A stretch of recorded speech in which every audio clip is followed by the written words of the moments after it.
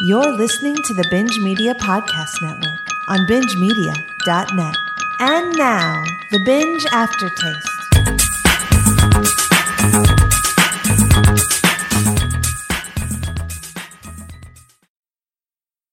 So you're a woman now. And God made Eve from the rib of Adam. And what, Carrie? Say it. Oh, Mom. Say it. Talk to me. Say it. Please, just talk and to me. Eve was weak. Just talk to me, please. I just want you to talk to me. Was the sin of intercourse. And the first sin was the sin of intercourse, Mama. Say it. Why didn't you tell me, Mama? Mama, please. Eve with a curse, it hurts. And the curse was a curse of blood. I'm not gonna say that. That's not even in the Bible. It doesn't say that anywhere. Help this little girl see the sin of her days and ways. Show her she's made innocent. The curse of blood would not have come upon her as it did upon Eve. I'm not Eve, Mama.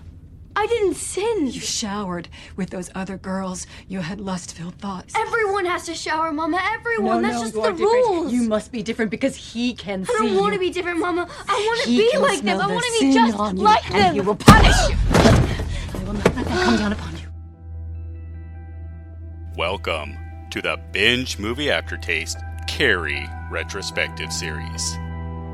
You have a big week coming up, a big month actually. Probably the biggest month of your lives. Join Garrett. I have a dog.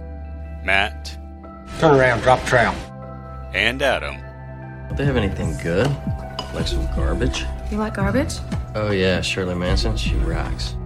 As they look at the 4 different iterations of Stephen King's very first published novel. This isn't over by a long shot. Come back periodically as one by one the boys go through each film adaptation of the popular author's work in the order of its original publication. That's great news! Where does everyone come down on the quality of King's work? They're just gonna trick me again. Why is Adam watching Carrie for the very first time? I don't want to upset you. And what is Matt dreading the most about this 100-plus movie retrospective? Look at this! Look, all these pigs!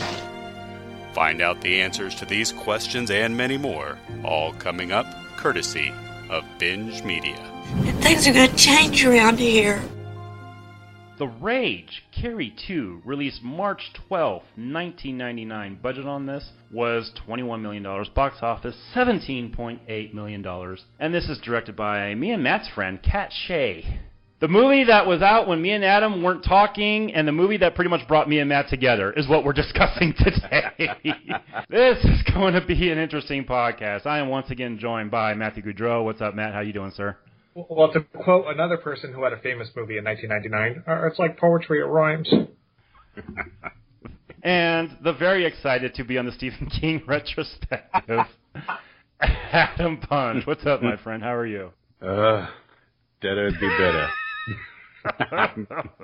Nah, but you know what? We got through the first one. It only gets better from here, right? That's what's supposed to happen, right? A few things before we get to the movie. Because, trust me, the plot's going to take maybe a half hour to get through, so we've already done this plot. So, I mentioned last week, this was a movie, and I kind of mentioned in the intro, that pretty much brought me and Matt together. The reason why is because when I started this show, I was right in the thick of the movie industry. I was interviewing guests from all over the place. And that was what this show was about. We were making movies. Me and Jason Morris were making movies, so we would talk about that. We get on the air, talk about what the progress was, and those were fun shows to do. But there was a time when I was just like, I kind of want to take this show to a different direction. I want to kind of take it opinion-based and not really be proper with people. I was moseying in that way, and I knew Jason, as busy as he is, Jason's still a friend of mine. You know, we still talk, and he's a great guy, but I didn't think I could really have a future in doing that kind of show with him. We tried the Star Wars retrospective, and lo and behold, we haven't been able to keep up with it because the guy's just too damn busy. So I started looking for somebody I could trust to be a cohort in this deal. I booked Kat Shea, the director of the movie we're going to talk about tonight, and I'm excited to talk to her, but I needed a second guy to be on that. I needed somebody on there with me. I like different people to bounce different things off each other. That's just the way I like doing things on this podcast.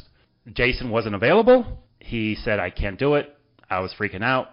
Matt, I knew from Adventure Amigos. I said, Matt, jump on the air with me one time. I need you to help me with this interview.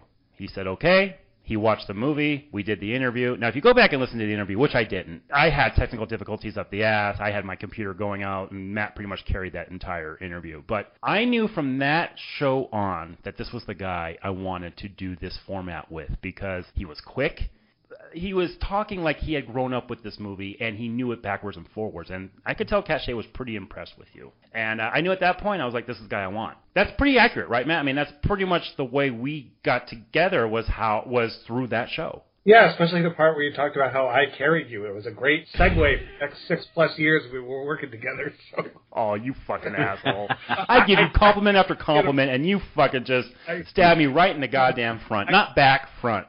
But in all seriousness, it's so funny that I also did not go back to listen to that because I just haven't had the time. And to be honest, I was kind of scared too. Garrett and I, in the 6+ years we've been doing this, I did look at the date. It was March of 2015, so we've been at this for almost as long as Binge has been around. We're pretty close. And I mentioned this would have been some retro we did quite some time ago. I said, it takes time to build camaraderie with somebody. And as much as Garrett boost my ego, I really felt like I was out of my depth, so I felt like I had to do as much prep work as I could for what I thought was just going to be a one-off appearance. And to be totally honest, I thought it was going to be. Like, it's a favor to a friend that, kind of got me my start at another site, and lo and behold, it would have been almost a year later, we did the Terminator Retro, which was the very first one we did. And here we are 6+ years later, still going strong, and a lot's changed in the years since you and I have started together. But yeah, I never thought this movie, of all movies, would have so much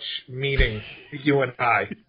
A sequel to a Stephen King movie that was shit upon at the time. Stephen King didn't even fucking write. This is the movie that brought us together. Not Raiders of the Lost Ark, not Citizen Kane, not The Godfather. It's the Raid Carrie 2. The irony. That was how that all came about. The fact that I had you as a host, I knew I had to get somebody trustworthy and able to do this in order to be able to convince them, yes, I can do this format, and you've worked out pretty well. Now, the intro guy, on the other hand. Oh, yeah, he's a piece of shit. Don't even get me started on that guy. All right, so let's go back a little bit. 1992, I got a book for my birthday, and I'm sure Adam remembers this. I got a book called The Stephen King Encyclopedia. Mm-hmm.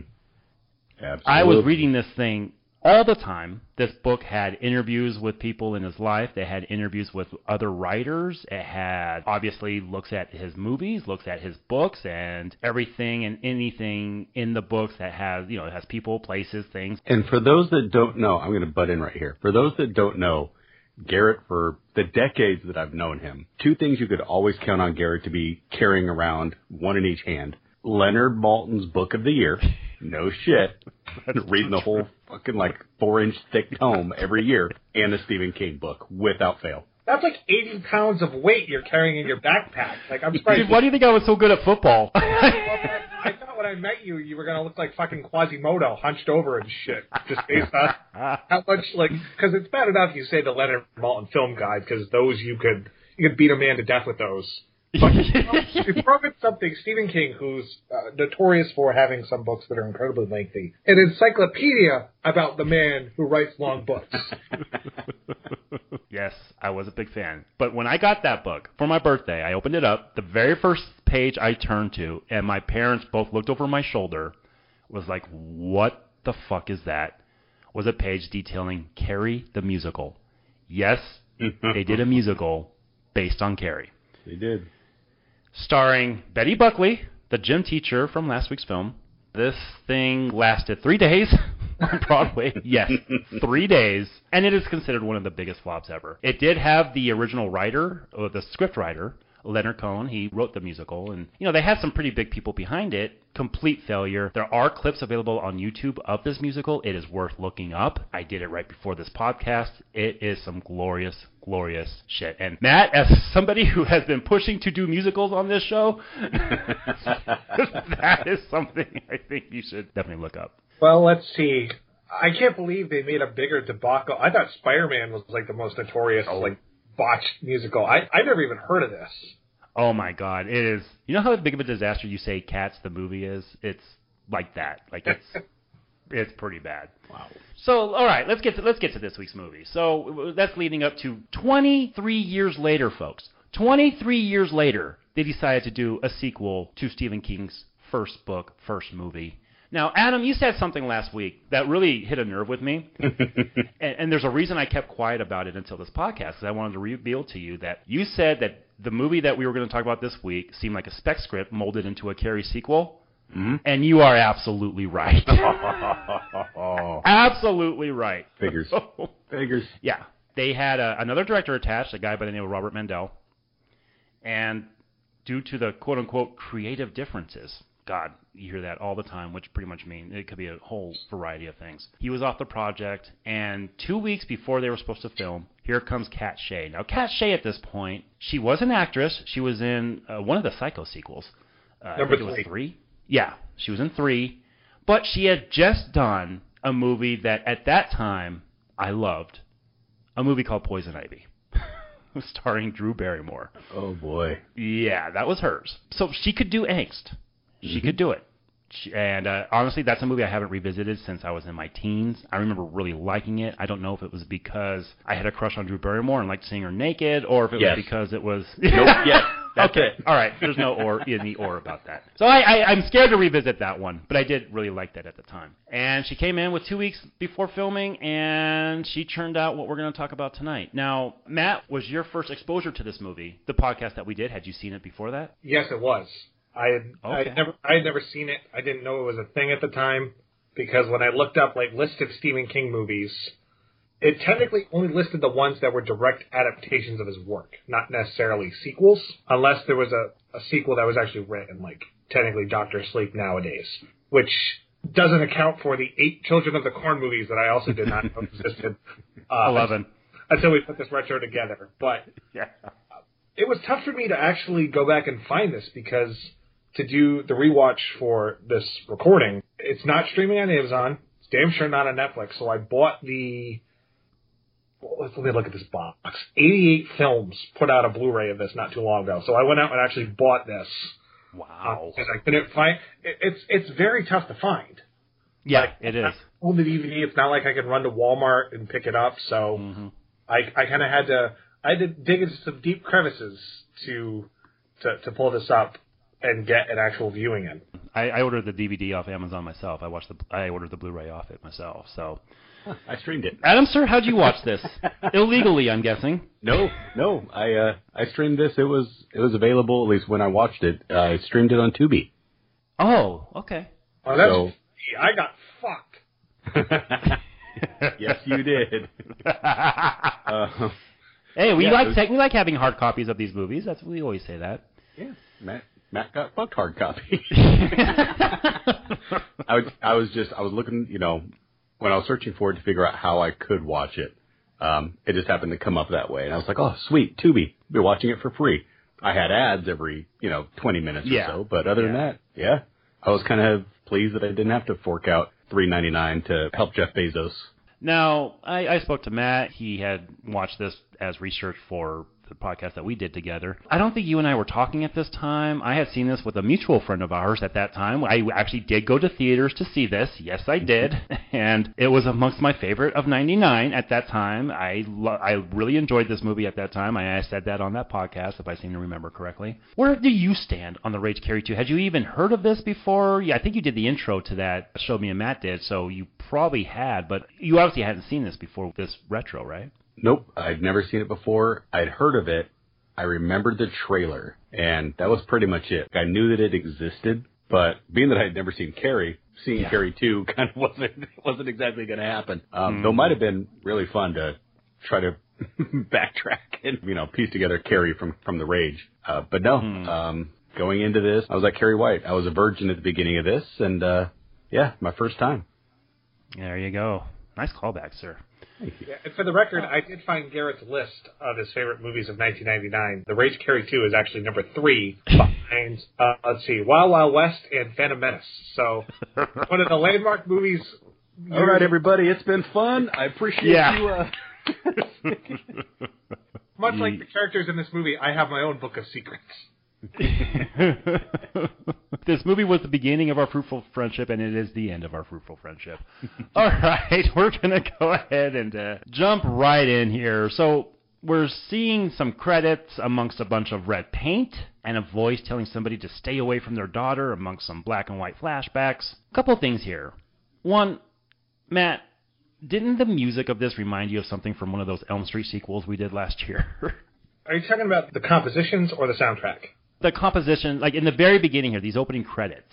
Oh, like there's this little piano theme playing. Yeah, it reminds me of the opening of Dream Master. You know, like the tracking shot up to the house, and it feels stock. Yeah, that's, boy. Let's stop the review. That's the perfect review of this film. You know, this whole black and white thing, it sets up a big problem I have with how Kat Shea directs this movie. It's almost like Zack Snyder in slow motion. It's her one trick, and she's going to use it to death in this thing. And not necessarily where it should be. Yeah. Yep, she definitely employs the slow-mo, almost music video type of editing that was really popular at the time, where there's a lot of freeze frames, a lot of slow motion. There's a lot of black and white photography, which is one thing I didn't remember from watching this the first time. Parts of this movie almost feel like what you would see in a Soundgarden music video around the time. Yeah, good call. Or Garbage, who gets a mention in the movie. Yeah. There's a video by Stabbing Westward called Shame, where a woman's getting stalked like through a stairwell that looks just like this. So, yeah, definitely a music video. So the little girl, she starts pleading with her mom, who eventually is taken away to a loony bin, and this at least sets up the rest of the film.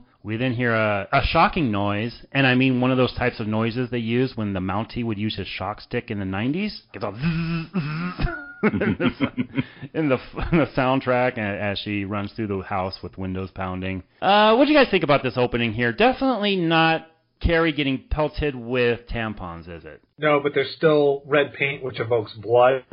And I think this is also a commentary on the religious component, because I think it was the Hebrews who put blood on their doors so their firstborns wouldn't get killed. I'm not a theologist. You can put the pieces together, everyone.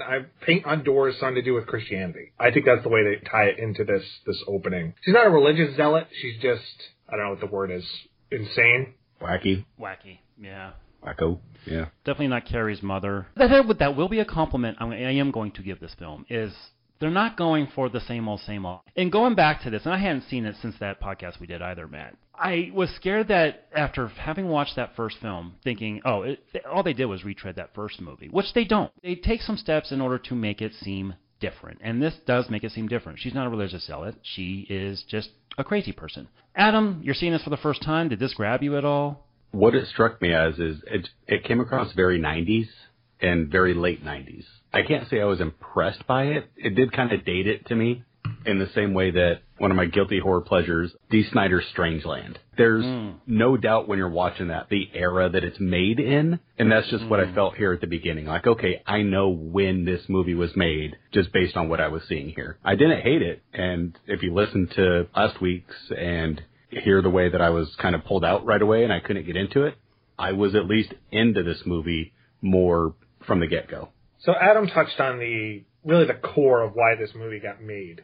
Because, as Garrett mentioned, there's a 23-year gap. So why did they wait until the late 90s? Well, first reason is that teen horror, in particular, had a tremendous revival. Huge. In the mid to late 90s, with Scream in particular. Then you get all the knockoffs like Urban Legend, I Know What You Did Last Summer. So that's part one. Part two is that the 90s was nostalgic for the 70s in the way that the 2010s is nostalgic for the 80s, because it was all about bringing back icons with a new coat of paint, like Halloween H2O was updating it for the 90s in a post-Scream environment. We talked about Wes Craven's New Nightmare, bringing that into a 90s cult of personality, celebrity stalkers, so playing into some real-life components. And that component also ties into this movie in the fact that it is heavily based on a incident in like 92, 93 at a high school. Oh, yeah. So there's a lot of pieces at work that I think justify why this movie was made in 1999, and it shows not just because of the soundtrack, which, holy crap, the soundtrack for this movie, you can definitively tell this was made after Scream, because it's all like alternative. Oh, yes. All alternative rock. Plays like one of my iTunes playlists, actually. Of course it does. Spoiler alert, there is none of this music in the intro or outro to this podcast. Yeah, that's a great call. That incident you're talking about, I was going to mention it later, but it's called the Spur Posse. And I remember those articles very well because I was playing football around that time. Mm-hmm. These are just a bunch of assholes who did exactly what the guys in this movie do. They were making girls a set of points in their little books, and they got caught. People were doing things in order to get the points that they shouldn't have been doing. And if you want to learn more, go ahead and Google it, but be sure to take your shower before and after, because these guys were just complete fucking dickheads. And that's what they're basing this on. Yeah, and the real life story is even more horrific. They were raping people that were like as young as 10. It's really disturbing when you do the actual legwork and read about this shit. Yeah, that's why I said to Google it, is because you're going to find stuff that they did that goes way beyond even what these fuckers do in this movie. So we cut to quote-unquote modern day. We see our main character, Rachel, wake up, and she go through her normal routine. You know what we have there, though? One, right before, when her mother's getting taken away to Arkham, we talked last week about cribbing the music score, flat out ripping off the music score. I swear I heard a good 3 seconds of Tubular Bells while we were in that house at the beginning. Like, enough that I stopped and went, okay. But it felt right to kind of rip off another iconic music score. Yeah. But then this dog, which we see here to kind of show the passage of time just as well as anything else. You guys just discussed another series. Did you not get Buster from Toy Story? Did you not see that dog growing up? Because we get him as a puppy. Suddenly it's however long it is, 16 years later, that same dog is there. Wow. The Rage Carrie 2 was just compared to Toy Story. Yeah, the only comparison that we will make to a recent Aftertaste we have done in 2021. Yeah, I did actually. That's a good call. And we're going to be seeing a lot of this dog in the course of this movie. So we cut to quote unquote modern day. We see our main character Rachel. She wakes up and she goes through her normal routine. A couple of things here. One, Sissy Spacek was so painful to look at in her performance last week. And by the way, I mean that in the nicest way possible. It's due to her performance, not her appearance. So if this is going to be our new Carrie 23 years later, shouldn't she be, I don't know, more of an outcast? She's kind of hot. I think her get-up, her more gothic aesthetic, that is an outsider. But Garrett, you also got to remember in the late 90s, it was all about this generation purposefully wanted to be outsiders. Yeah, you're right. Well, it wasn't entirely they were like the 70s where they were cast aside because of cliques and bullies and shit. A lot of these rebels, it was voluntary on their part, and I see that with this main character, who I swear to God, she looks like if Asa Butterfield put on a black wig. Oh, wow. Man, my dick just got confused. While I was in high school, my dating kind of ran the gamut of different types of girls and looks and styles and rah-rahs to goth and ethnicities and everything else. But yeah, if we're going to compare attractiveness, I'd absolutely be asking out Rachel. But to Matt's point, she doesn't feel like the outcast that Carrie was. Yeah, and they are doing alliteration here, Rachel, Carrie. They're doing the whole two-syllable thing, but they're doing similarities, but at the same time, like I said, Kat Shea had this chick. This movie was in production for 2-3 years, and she had this girl in mind the entire time. Mm-hmm. She saw this girl from the beginning, but I don't know. I look at her and I'm just like, she's not as much of an outcast. But I think Matt's right. I think it's more of a different aesthetic. It's more of a late 90s aesthetic that they're going for here. I was just kind of taken aback by the fact that this girl, she's being looked at as somebody who you wouldn't want to sleep with. And if I were, 16, 17, God, I would take this girl in a heartbeat. It's just one of those things that was different than what we got before. I keep my distance. Well, you probably go for it. Never mind. We'll talk about these guys here in a little bit. So Rachel's getting in arguments with her foster parents, talking about her mom's progress in the loony bin. We then meet Mina Savari. In the same year, she melts Kevin Spacey's heart in American Beauty as she brags to her best friend Rachel about doing it last night. Again, when I think outcast, I don't think 1999 Mina Savari. No, not at all. Though her I find fun. Much more awkward looking than Rachel. Oh, really? Oh, yeah. Man, I had the biggest crush on her back then. This is the one that I think is a tougher pill to swallow as far as being on the outs in high school popularity. And Garrett, you're also forgetting she was in American Pie, too. So, 1999 was, the highest of highs for Mina Savari. And then, I don't know what happened. Yeah. Then she did Day of the Dead, which I covered a few years ago. Like, what happened to this girl, man? She had such a future. But I guess that, goes with bad decisions and whatnot. So we see some jocks talking about how many points each girl is. I have to admit, guys, I do kind of like this inverse. If the last movie was about mean girls, let's make this about asshole guys. It's an obvious traversal. A lot of the decisions in this movie, it's just doing the opposite of what the first one did, as far as the ins and outs. They keep a lot of stuff the same. The beats are pretty much identical, where it's, you got the asshole group that's traumatizing the main character. You got the one friend who's trying to be appeasing to both sides, but may or may not actually like them. But all things being considered, I think this movie dates horribly from an aesthetic perspective and certainly from a music perspective.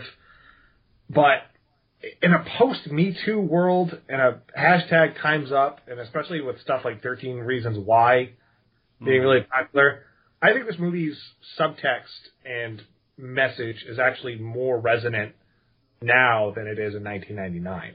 When I meet the guys, based on who they are and the way that they're talking, the only issue I have is who's going to be an asshole and who's not, kind of throughout. You have not Jonathan Taylor Thomas from Home Improvement here.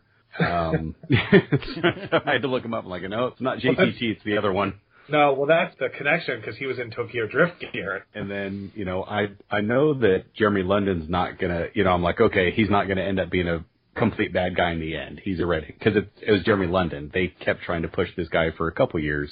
Jason London. Jason London. They were trying to push him. Yeah, sorry. Jeremy London is an asshole. Jason London's one. But yeah, with Jason London, so I know that he's not going to be completely bad. But then I have him written down as not Kevin Dillon. It's pretty clear this guy's just going to be a dick throughout the entire movie. I don't hate it because it's also, like with me, they're archetypes, but they're kind of resonant. Like, yeah, I knew these guys. I wasn't the greatest guy, and I got around, and yeah, I could have been hanging out with these guys and been a dick as well. So as much as they're kind of cookie cutter, and Matt, as you said it, we're going to inverse so much of the other ones, but it plays. And especially plays in the 90s kind of horror movies, because I think we've seen these groups in The Faculty and Miss Tingle and a couple movies by this point. We see another class being conducted in a Carrie film as Rachel tells the whole class that she doesn't believe in love. And then Jason London picks her up with his answer. This kind of is reminiscent of the Tommy scene in the first Carrie film. Yeah. Although Jason London in this movie is not exactly as liked as Tommy was in that one. Mm-mm. So we cut to Mina Savari. She's walking through a dark, abandoned hallway in a high school. Okay. She walks up the stairs and jumps right off the roof. And an effect that I have to admit kind of got me. This was kind of brutal, the way she hits this windshield. Cache does a pretty good job of filming that. But shouldn't we have seen the moment when she made the decision to do this? Or something. Even because, I rewound twice to see what the hell I just missed. Twice. And at least if you're not going to tell us exactly that there's something more. Like I do think, she opens her locker, but I don't know, have her look at a note and then some kind of emotion. She's emotionless through the whole thing. Even if show something and then let her just go dead calm. And, hey, there's another one. Dead calm and let her walk up and off. But yeah, I will say the way that it's shot and that jump off or almost just the walk off the roof is, oh shit. Like, it gets you. I can't believe this is the fucking movie we're going to disagree on. God. I never win every single time, but I'd like to have everything I'm about to say stricken from the record.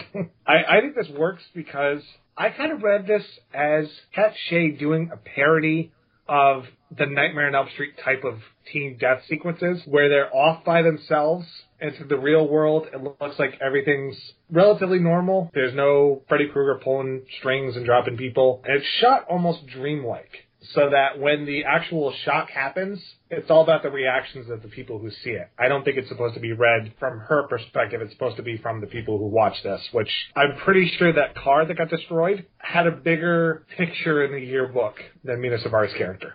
Just say. Jesus. We then cut to Sue Snell. Hey there, Amy Irving. Now, they did try getting Sissy Spacek. Cat Shea wanted her pretty bad, but Sissy Spacek, she read the script and she was like, no, I'm not going to do it. So then they asked to use her likeness in the scenes that they're going to flash back to later, and she still said no. And then Cat Shea kind of spliced some scenes together, said this is what we're going for, and so I think Sissy Spacek, in order just to get them off her back, said, okay, go ahead, whatever. And so they cut her a check, and that's how she's in this movie. But they didn't have to do that with Amy Irving, because here she is. Didn't she get enough of that Spielberg money in the divorce? Why is she here? She did say that she got Brian De Palma's blessing to be in this. De Palma was just like pretty much what John Carpenter told Alan Howarth when he was going to do the scores to Halloween 4. He's just like, yeah, go ahead, just make all the money you can, just go. But this is, I don't know, it was weird seeing her here. What did you guys think of seeing Sue Snell, a.k.a. Amy Irving, in this? For myself, I didn't remember enough of who she was.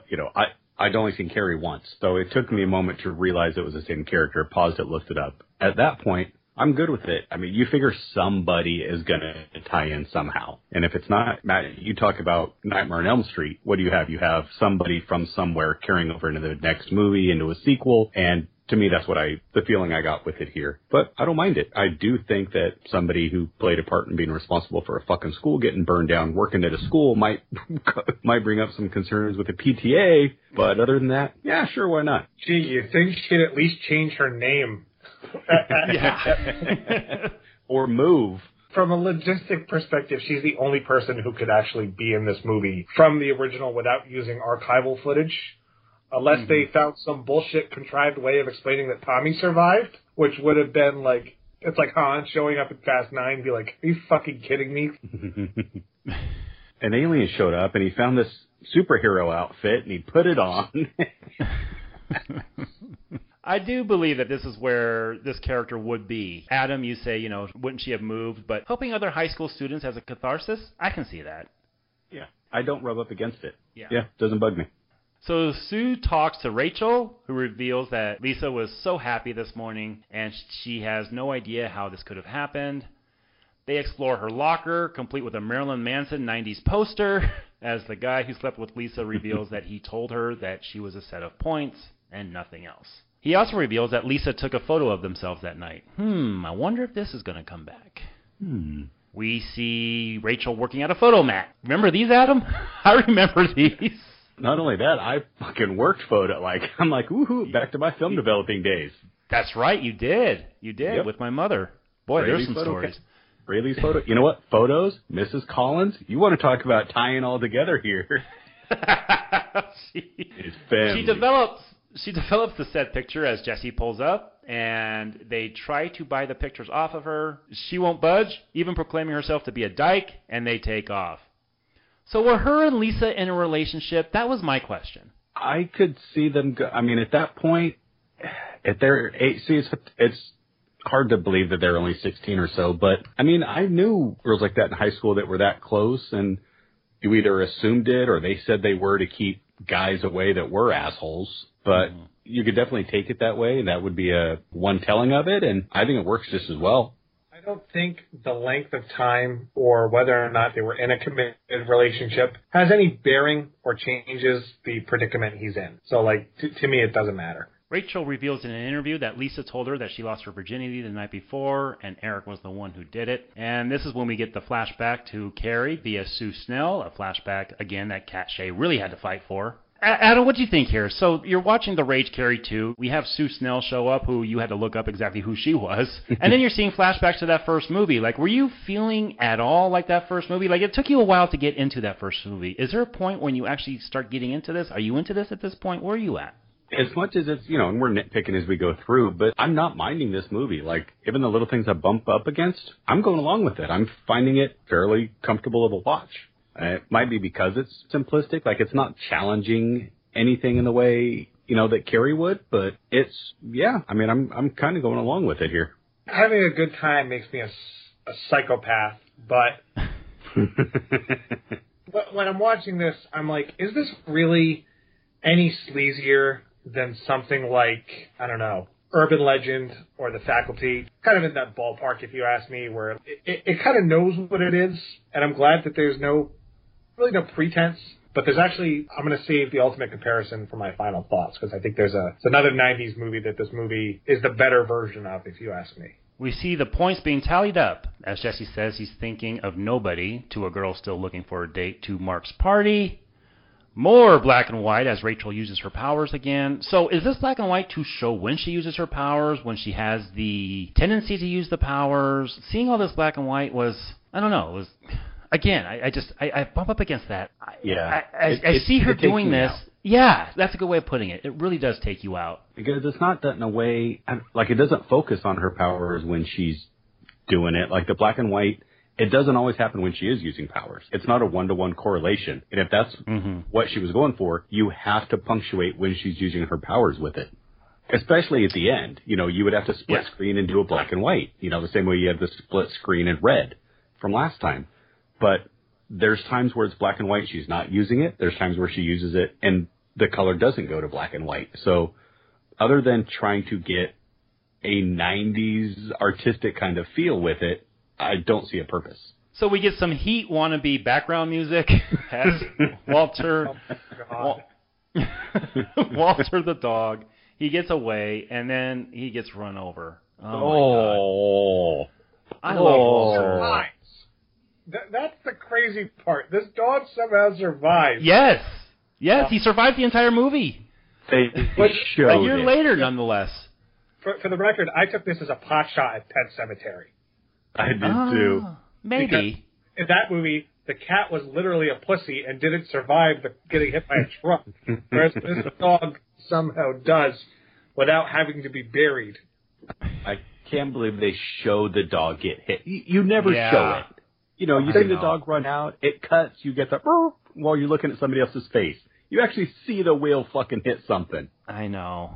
I turn away every single time. So Jesse happens to be on the scene, and they go to a 24-hour vet with neon signs all around it. All right.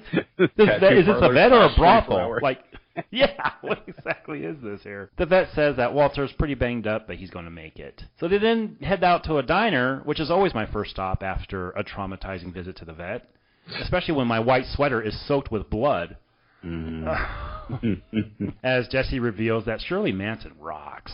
And yeah, man, garbage. If I could have written a line in this movie, that was it, though.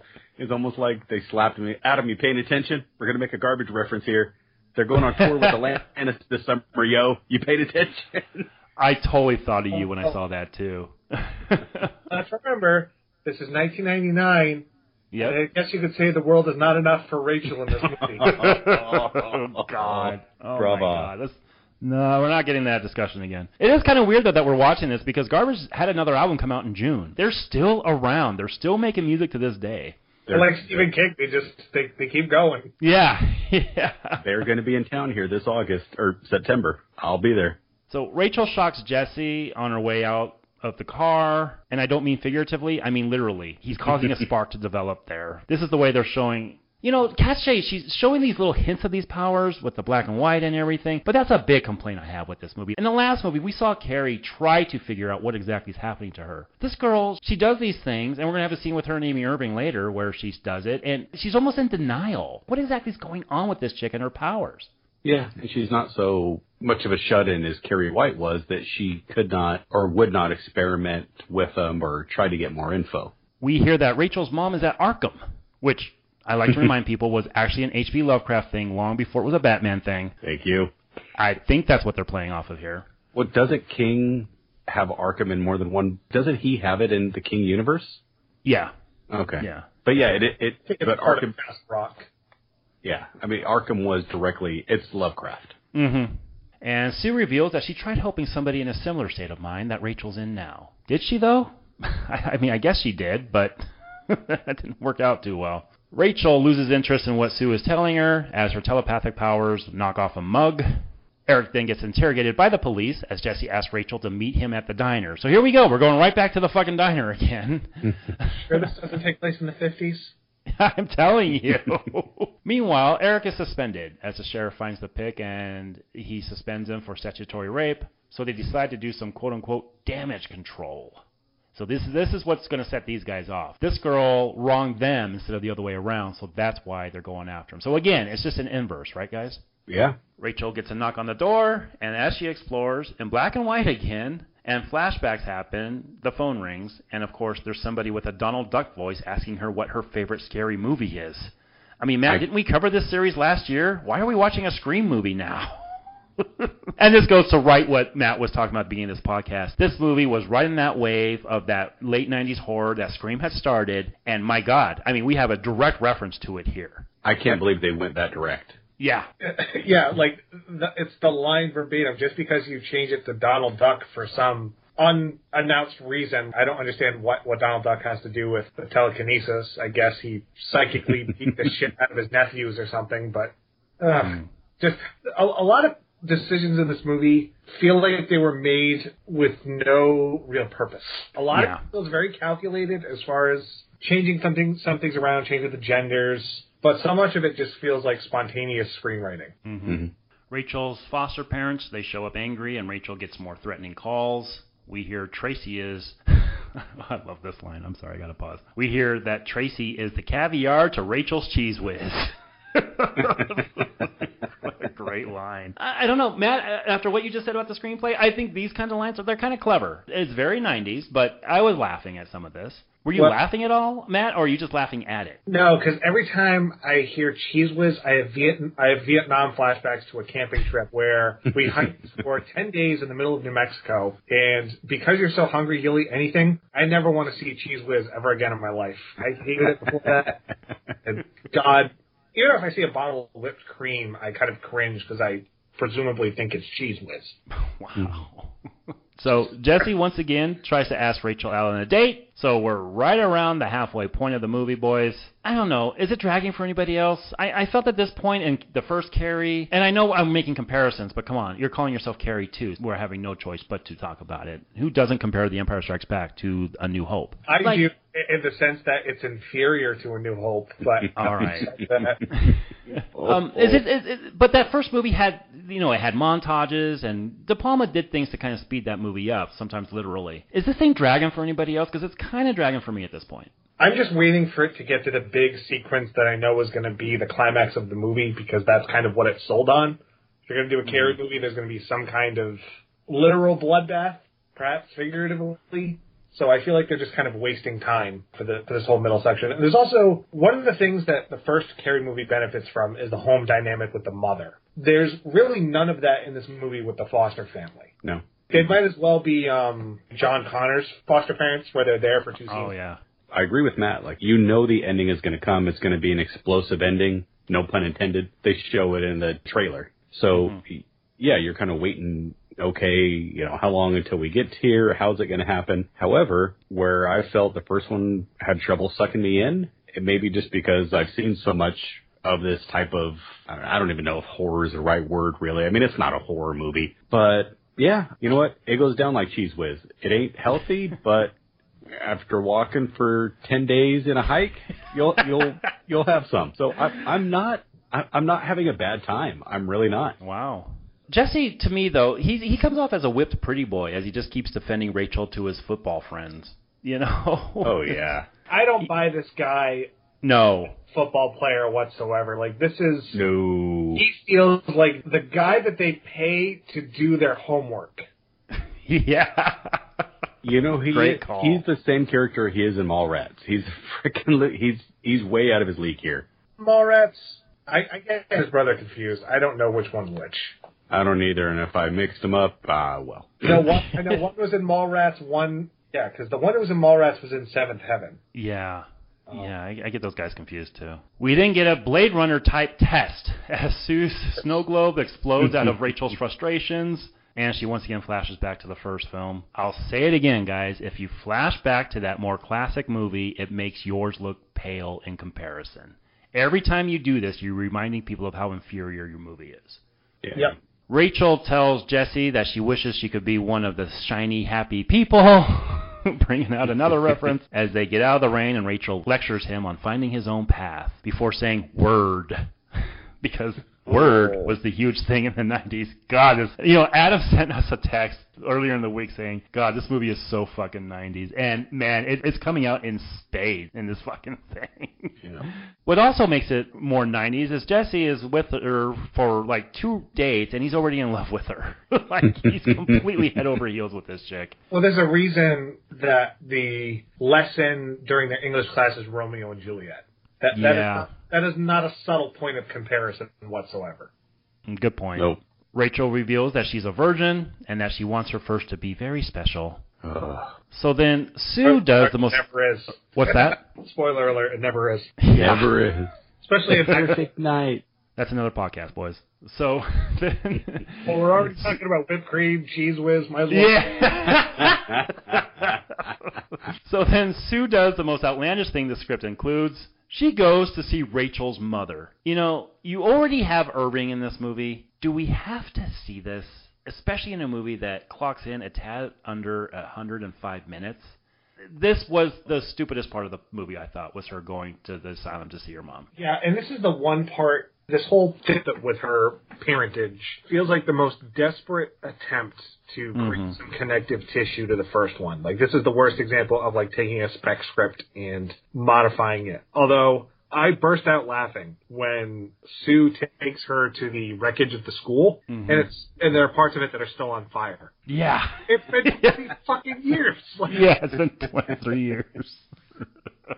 So we do learn that Carrie and Rachel's dad, he pretty much got around. This guy, who knows how many Carries are roaming around out there? How much this dude was fucking doing chicks. And that was probably supposed to be the point, if this worked. That's a good point. Very good point. I was like, is this how we're going to get a crossover with Children of the Corn? Or like this guy was just purposely trying to create a village of children who will take an uprising and they'll conquer the world? I was struck when they were mentioning the father and she flat out name drops him, and his name is Ralph. And that's a cover for the devil. I literally took it as this was the devil that impregnated her mom. Oh, interesting. So you guys are reading themes and themes I didn't even think about. Or it could have been fucking Palpatine, where it's just, oh, there was no father. So Sue takes a goth... an evil Skywalker.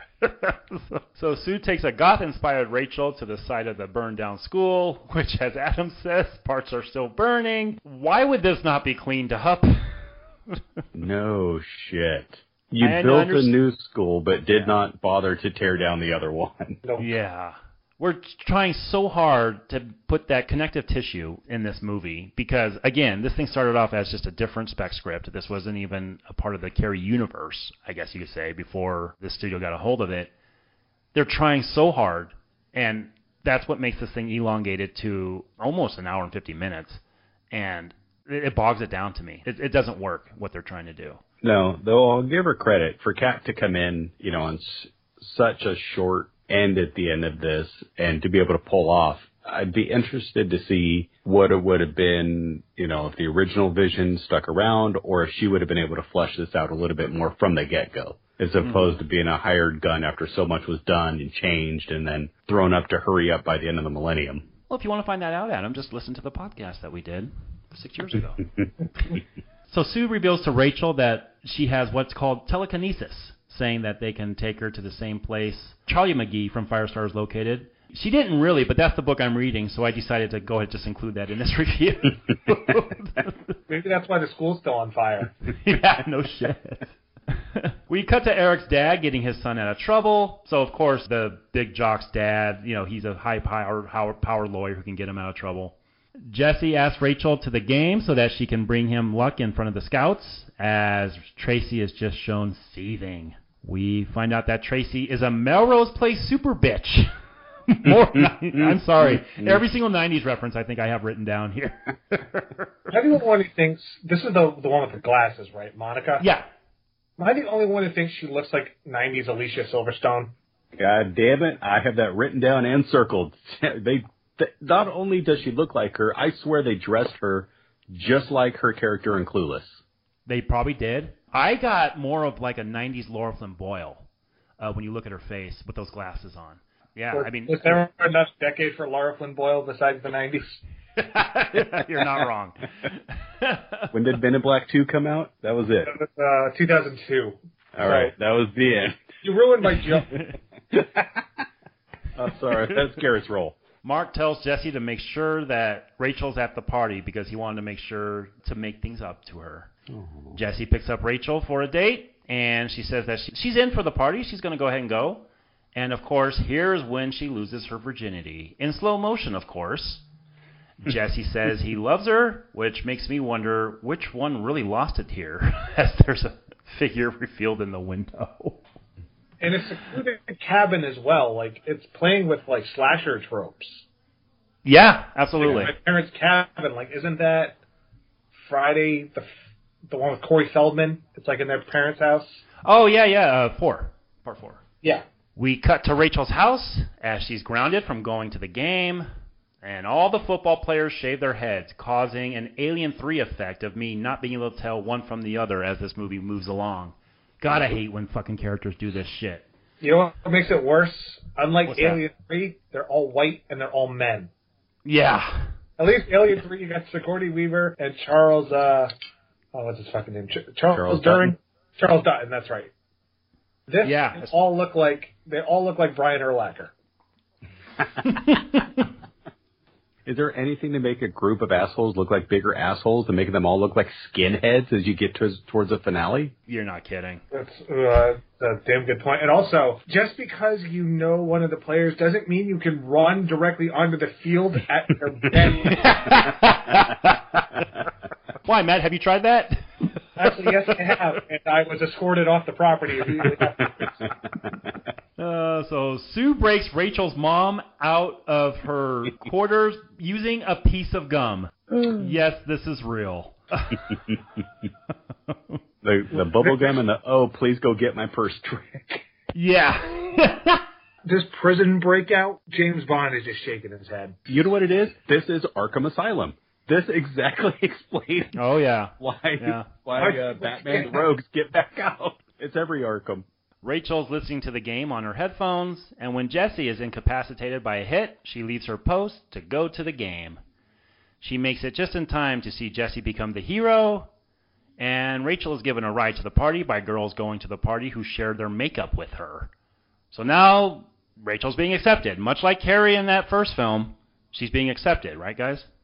Yep, and that's what she movie. thinks. It's all building to a big swerve. Yep. Tracy picks up Jessie, and all the plan is starting to come together, though last time there was a forbidding sense of dread and suspense over the proceedings. Here, I kind of just want it to happen. I see it coming. Like, we don't have any buckets above heads or anything. I'm just wanting it right now. What about you guys? Are you guys kind of itching for it, or are you guys feeling like the suspense from last week? I would feel it if they didn't show them outside videotaping the consummation. Yeah. Great point. Yeah. Or if I felt like London was actually setting her up and that he might, be a villain at the end of this, which would have been a good way to go with it. But that is my complete problem with this movie, is the fact that this guy is such a fucking lush. If you made him to be that sadistic where he was the one in charge of the proceedings the entire time, that would make this finale work for me, honestly, once we get to it. But I don't have any sense of dread because he's not a part of it. He's not even there. He's gullible because this chick is fucking changing clothes in front of him, and he's like, it's time to go, it's time to go. All he has is Rachel on his mind. This is lame because this guy is just a tool. And even that, no.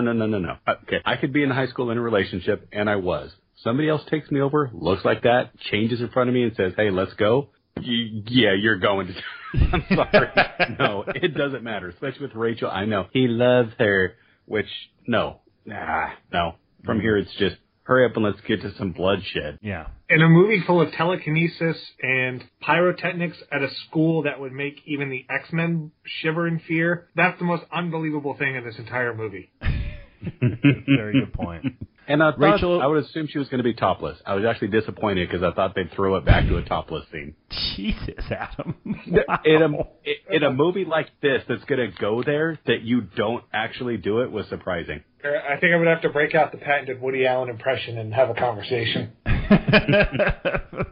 Rachel is getting apologized to left and right and asks for a margarita as Jessie is stuck waiting for Tracy. We cut to Rachel actually having a good time, but there's no bliss involved here as they give her Lisa's diary and show the tape of Rachel and Jessie together. And so this is when everything inside her just kind of builds and builds, and now we have it. This is when the telekinesis freak out starts. This whole thing of this glass exploding, funny story about this, and I'm pretty sure Shay told this story on the podcast that we did. She had to do this 3 times, and the first time she winced. And so they're like, no, you can't wince, even though there's glass coming at you from every which way. You cannot wince. So the second time, they didn't get the wig right. Third time, she was stood up, everything went right, but this glass was digging into her legs, digging into her side, and she was bleeding after this scene was cut, and that's the take they use in this movie. So when you see that glass going against her, she actually was cut while filming this scene.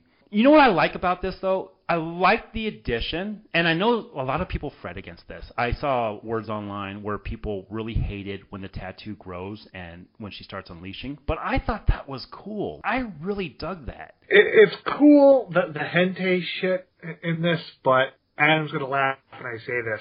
The fact that she made a movie called Poison Ivy, and then in this movie, she's got Poison Ivy-esque tattoos. Yeah. That would make Uma Thurman blush. I do like when it's there and the dude reaches out to her arm and it's first started, the heart is beating and it's pulsing. Like, that actually creeped me the fuck out. I didn't mind it growing. I thought it was kind of cool. I don't think it looks good is the problem. But I had no issue with it, like, growing and wrapping around her. You know, I think it may be something there about a flower coming into bloom, or she's, covered in thorns. But I just don't think it looked good. But I like what they were going for with it. Glass shatters, doors slam, and we have a monster on our hands yet again. We get CDs used as weapons, a la Hellraiser 3, Adam. Maybe we'll get to that series soon. See, I was thinking of that, and I Come in Peace. Yes, I Come in Peace, yes! You motherfuckers stole both of my references. And I referenced both of those properties within the past, year, so fuck both of you. I will say, going off of things that I wasn't expecting, I was not expecting Sue to die in this movie. I was not expecting her to get it at this door. Oh, she gets it, too. Jesus. Yeah. But I have to ask, what exactly was she hoping to accomplish by coming here? That is a big problem with this finale. Why is she here with her mother? At this frat party, by the way. I don't know, did that throw anyone else off? Nah.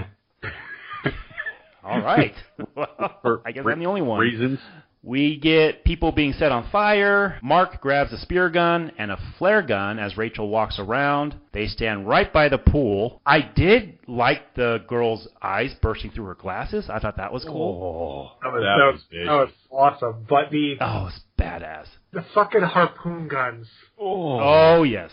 Made me think of, castration notwithstanding. I was like, oh my god, we have another Fast and Furious tie-in because they use those fucking harpoon guns in the first movie to steal shit. That's right. I thought of Piranha, the remake, when they do that in that movie. I think it's Jerry O'Connell who gets it in that movie. It's either Jerry O'Connell or Eli Roth, one of those two. Yeah. I do think there's some good stuff in this finale, including her getting shot with the flare gun and the sheer claustrophobia I was feeling as the dude was drowning under the pool lid. That is a huge fear of mine. That lid closes over you. I've had nightmares like that, and I think everybody has, where you're stuck underneath this and you can't get out of it, you're pounding, and there's no hope. That is pretty good stuff, They're doing different things in this finale, which I like. If that's scary to you, don't watch the movie 12 Feet Deep, which came out a couple years ago. It's about two people who get trapped in an Olympic-sized swimming pool. Yeah, I'm good. No thanks.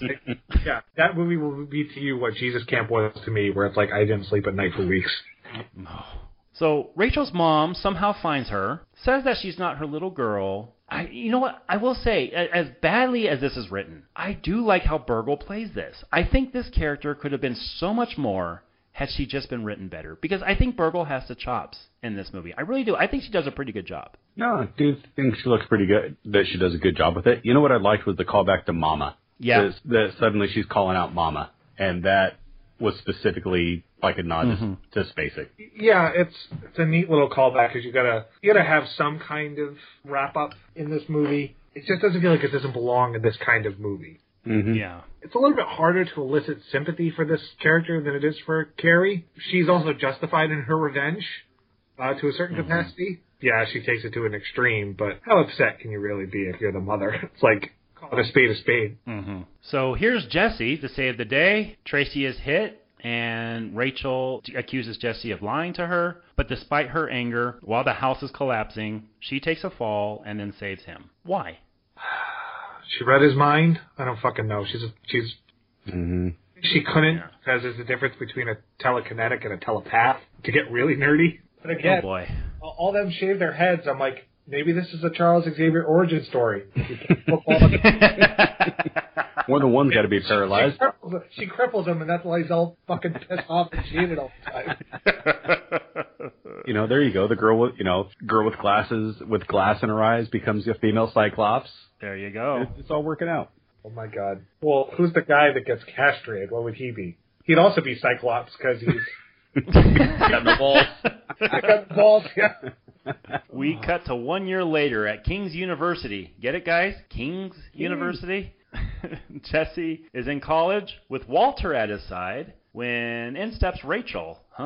They kiss, and then she crumbles like dust in front of him. And she's still in the mirror behind him as the camera fades to black. This is a bad effect, done at the 11th hour, because their original ending involved a snake coming out of her mouth. Yes, that is true, a la the serpent in the rainbow.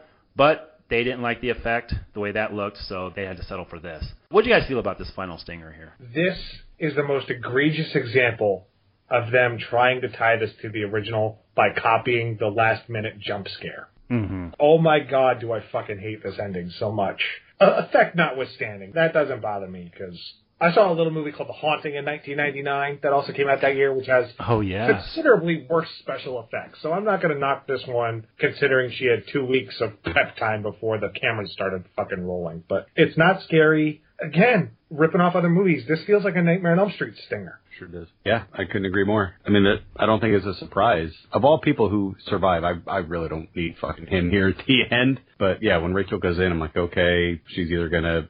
It's clear she was going to do something. I thought she was going to do something to him or something else. So it's not a scare because there's no surprise. There's no there like there is at the end of Carrie. It should be said, at this point, Stephen King has been in the stratosphere for over 20 years. And given how we're doing these movies out of order, we aren't following the sequential movie years as we usually do. For reasons why we do that, go ahead and listen to the first podcast. But this is 1999, and King was on the downward swing at this point. We had some TV movies with him. He did some TV specials. He did a miniseries, which we're going to cover by the end of this year. But he wasn't really that big in the stratosphere. So what I took this as, this ending, Matt, you got the first Carrie, I got Pet Sematary, because this is almost note for note from that first Pet Sematary movie. And we're going to get to that movie in 6 or 7 years, but that's exactly what I thought of. All right, boys, that is The Rage, Carrie 2. Wow, this was a much more interesting discussion than I was expecting, honestly, about this little horror film from 1999. Scale of 1 to 10, what do we give The Rage, Carrie 2? Matt, sir, you go ahead and unleash your rage. You know, with all the shit that this movie had to overcome, 2 decades plus of a gap, a director who was kind of thrown in last minute, a spec script that was changed to the nth degree, I think it's a decent follow-up, all things considered. I don't think this movie warrants the hate it gets from a lot of circles. It's a product of post-Scream, and it's a product of its time, but looking at it now, I think the feminist undertones do kind of give it some more clout than it did back then. But as I mentioned, I wanted to compare this to The Craft, which also came out in the 90s. The reason why I compare it to The Craft is that The Craft is a movie that I think has also dated horribly, and it has a really insidious message that the only people who can be trusted with power are the white elite, basically, and all the people who, once they get power and they're oppressed, will just be unfit to wield it. This movie is kind of arguing the same thing. Might come from a good place, but absolute power corrupts absolutely, sort of what they're arguing. And it's a little muddled, but God, that last scene it's laughable, and it really outstays its welcome. But I gotta say, this movie culminates with The Party from Hell. And it's a little bit more graphic, considerably more graphic than a lot of, certainly, King movies until this time. Definitely got a bigger body count and stuff like Scream. So if you're into that kind of stuff, it's worth the wait.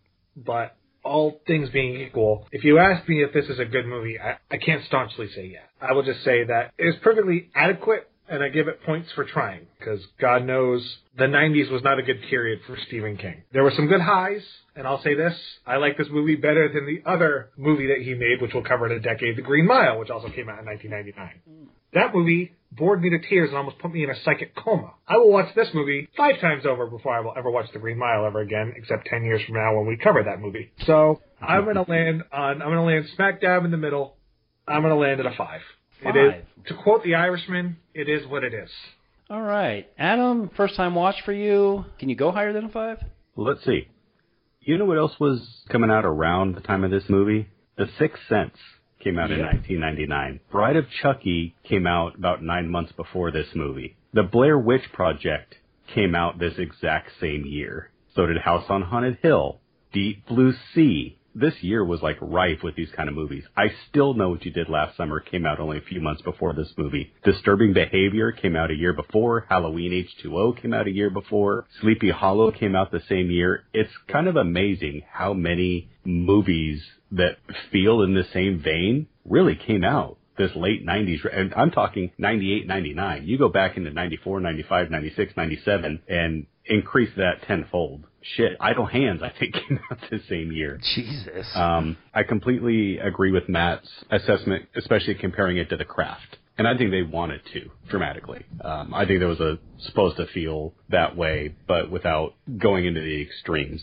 I walked into this movie ready to just kind of harumph my way through it with a frown on my face, and I found that didn't happen. I found that it was kind of a smooth watch. It was like many that I saw before, but I don't mind those. I can enjoy The Faculty. I Like What You Did Last Summer. When I'm in the mood for that kind of movie, I'm in the mood for it, and this goes in that vein.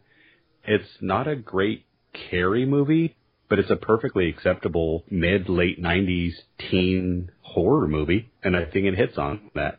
I do like the connections to it. I like having Snell back. I think it worked out fine that way. I like Rachel. I find her an affable character that I actually connect to in a way that I didn't connect with Carrie until the later half of that movie, as we discussed before. However, this movie, where Carrie, once we got to prom, or this time it's a party, once we got to prom, that movie, it had me in its clutches and it did not let me go from there on out. Once we get to the party here, then it kind of slips away from me. So kind of the way that we talked about how this is an inverse of last week, my feelings are an inverse as well, because it lost me at different times. But for the majority, I'm perfectly satisfied to sit back and watch. If this was on TV, I would not be rushing for the remote, depending on where it was. Yeah, sure, leave it on for a little bit. It's not horrible. It's not great, but it's definitely not a pariah in King's World. And I wrote it down as soon as I got done, because I wonder if I'm going to be influenced or not, and I'm going to stick with it. I'm right where Matt is. I'm right on 5. Don't love it, don't hate it, perfectly acceptable. 5 on 10. 5 on 10 from the newbie, Mr. Adam Bunch. Wow. You know, I scoured the internet because I like looking for keen quotes to show exactly how he feels about these movies, because they're usually pretty entertaining to talk about. And for the life of me, I can't find a thing about what he says about this movie. I'm assuming it's nothing too good. You have to step out of the King verse when you watch this movie. Yes, there are references to that first Carrie movie, but you watch this, it's not like we're seeing a continuation of that story, with the exception of Sue Snell. You get enough backstory from her to realize where she's coming from. This is not something you have to see the first movie in order to watch, and I think that's what they were going on when it came to this movie. They were going on horror being a big thing back then, so they all gathered up and they said, what else can we bring teenagers in with? Oh, let's just bring this old King property and turn this script into it. And I look at it from that perspective, and I have a pretty decent time with this. I think the finale, with what Shay had to work with, is pretty damn good. There are a lot of things in that finale that it's not going to shatter any gore records or anything, but I think there are some things in that are really entertaining. I think the movie as a whole is entertaining. Now, is it a time capsule? Absolutely. The late 90s, this movie is just an encapsulation of that entire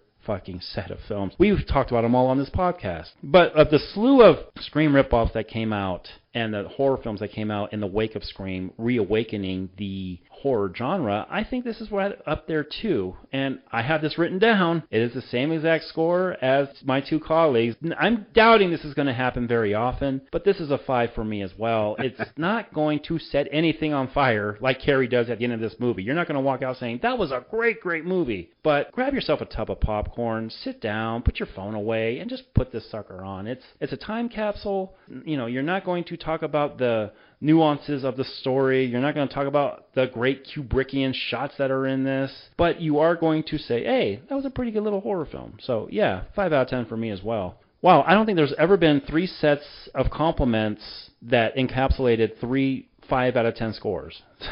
So I think that's pretty remarkable. Never would have thought that coming into this. No, absolutely not. All right, so from here, The Rage Carrie 2 comes out, as I mentioned at the beginning of this podcast, not exactly a hit. They shelved this for a grand total of 3 years, boys, before a gentleman by the name of Brian Fuller reawakened it with a miniseries based on that 200-page Carrie book. That will be talked about next week. Matt, what do you remember? Give a little tease about what you remember about next week's film. I'm probably going to be like Guy Pearce in Memento, trying to put together the pieces of what I actually remember from watching the Brian Fuller miniseries, because as of now, my recollection is minimal at best. I know I've seen it, but if you asked me to give a review, I would probably be accused of plagiarism, because I would probably be saying shit that does not happen in the movie, or just copy and pasting my comments about the 76 movie. Who fucking knows at this point? It's been about as long a gap, or possibly longer, than what I did for this particular recording. Adam, have you heard anything at all about this miniseries that you're going to be watching this week? Yeah, I heard that I have to watch it to discuss it next week. I had no idea that they did a TV miniseries. I knew that it was remade a couple years ago, probably more than a couple now. I had no idea this existed until you fucking told me I had to do this. Adam was thinking the leg of the Carrie podcast was literally going to be Carrie with Sissy Spacek and Carrie with Chloe Grace Moretz. And then when he texted me and said, "You mean there are 4 fucking movies in this?" I said, "Yeah." And you're going to find this with King. Like, there are legs upon legs upon legs that you never even saw. Though I will say, and this is something that's going to come up later, is I remember having a discussion a long time ago about me enjoying King TV miniseries more than I enjoyed a King movie. So we'll see if that happens here. I doubt it, but I'm not closed off to it. All right. And me, I did see this. I think I saw the second part when it was originally aired. And then I waited a number of years later, and Encore used to play this a lot. And I think I watched it one time when it was on Encore, and I haven't picked it up again since. I did order the DVD for it, and I have it sitting right here, and I will be watching it for this podcast. It'll be the first time I've seen it in, probably since that remake came out 8 years ago at this point. So that's what we have coming up next week. Boys, I can't thank you guys enough. And until next week, when we review Carrie, again, podcasts are 15 seconds of squishing noises. Thanks, guys.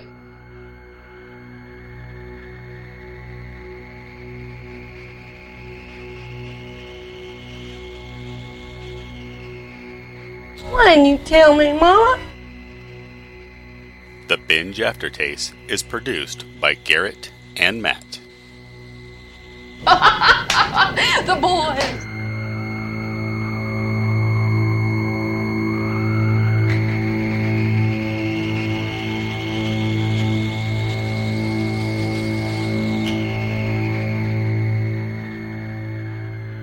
This is just a test that will let me know how to help you better. You're wasting your time. Just answer the statements, true or false, okay? Edited by Garrett. Don't get all pissy. I'm only trying to be nice.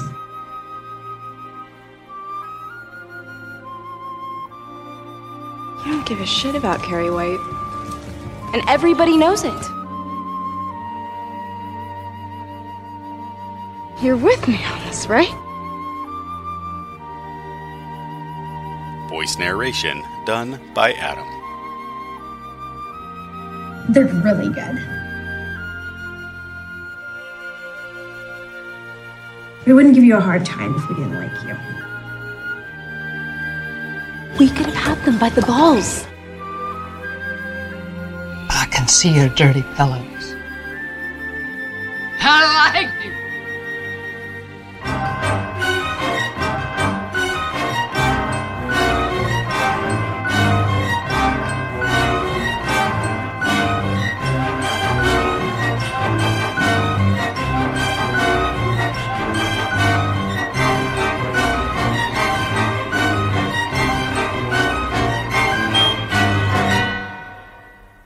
Get out of here. Go on, right now. Move. They're all gonna laugh at you. All right. You guys ready? I'm a little excited, to be honest, because Adam's message about I watched both of these. One of them was a slog. Yeah. sittings. I'm like, I have no idea which one, because... I have a feeling. I've known this guy since high school. I have a feeling I know. They're all gonna laugh at you! These rebels, it was voluntary on their part, and I see that with this main character, who, I swear to God, she looks like if Asa Butterfield put on a black wig. Oh, wow. Man, my dick just got confused. Adam? I don't know what to say now, because, yeah, I kind of found her hot. But... They're all gonna laugh at you! I didn't know she was married to Spielberg. That's funny. Was he married to her before or after Kate Capshaw? It was before.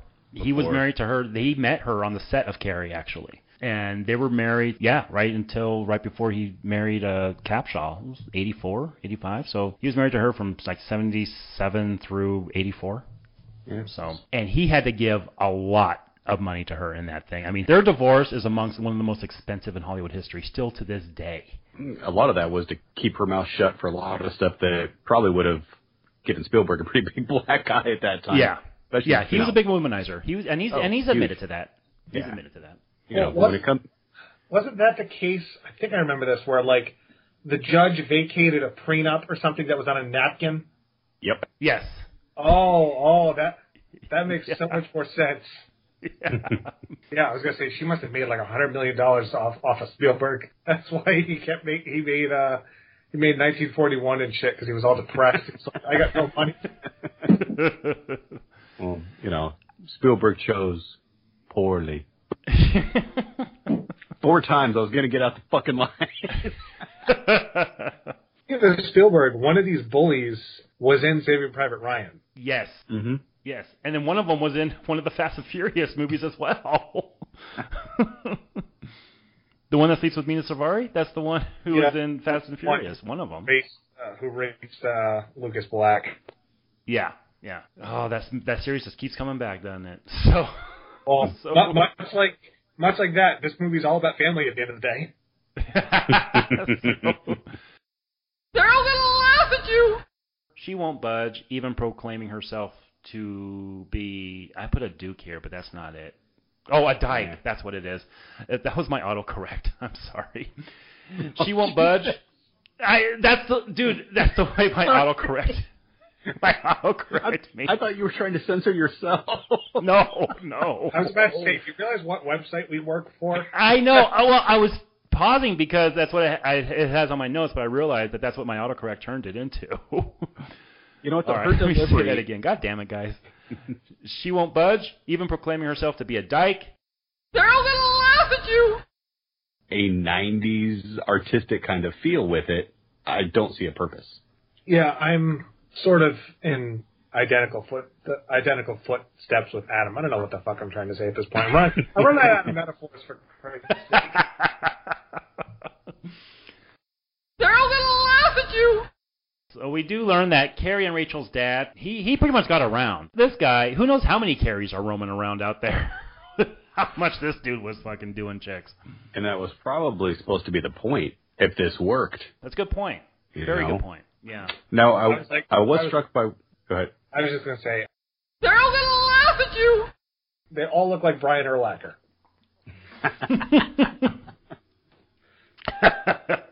You made me spit. You made me spit beer from my nose with that one. They're all gonna laugh at you!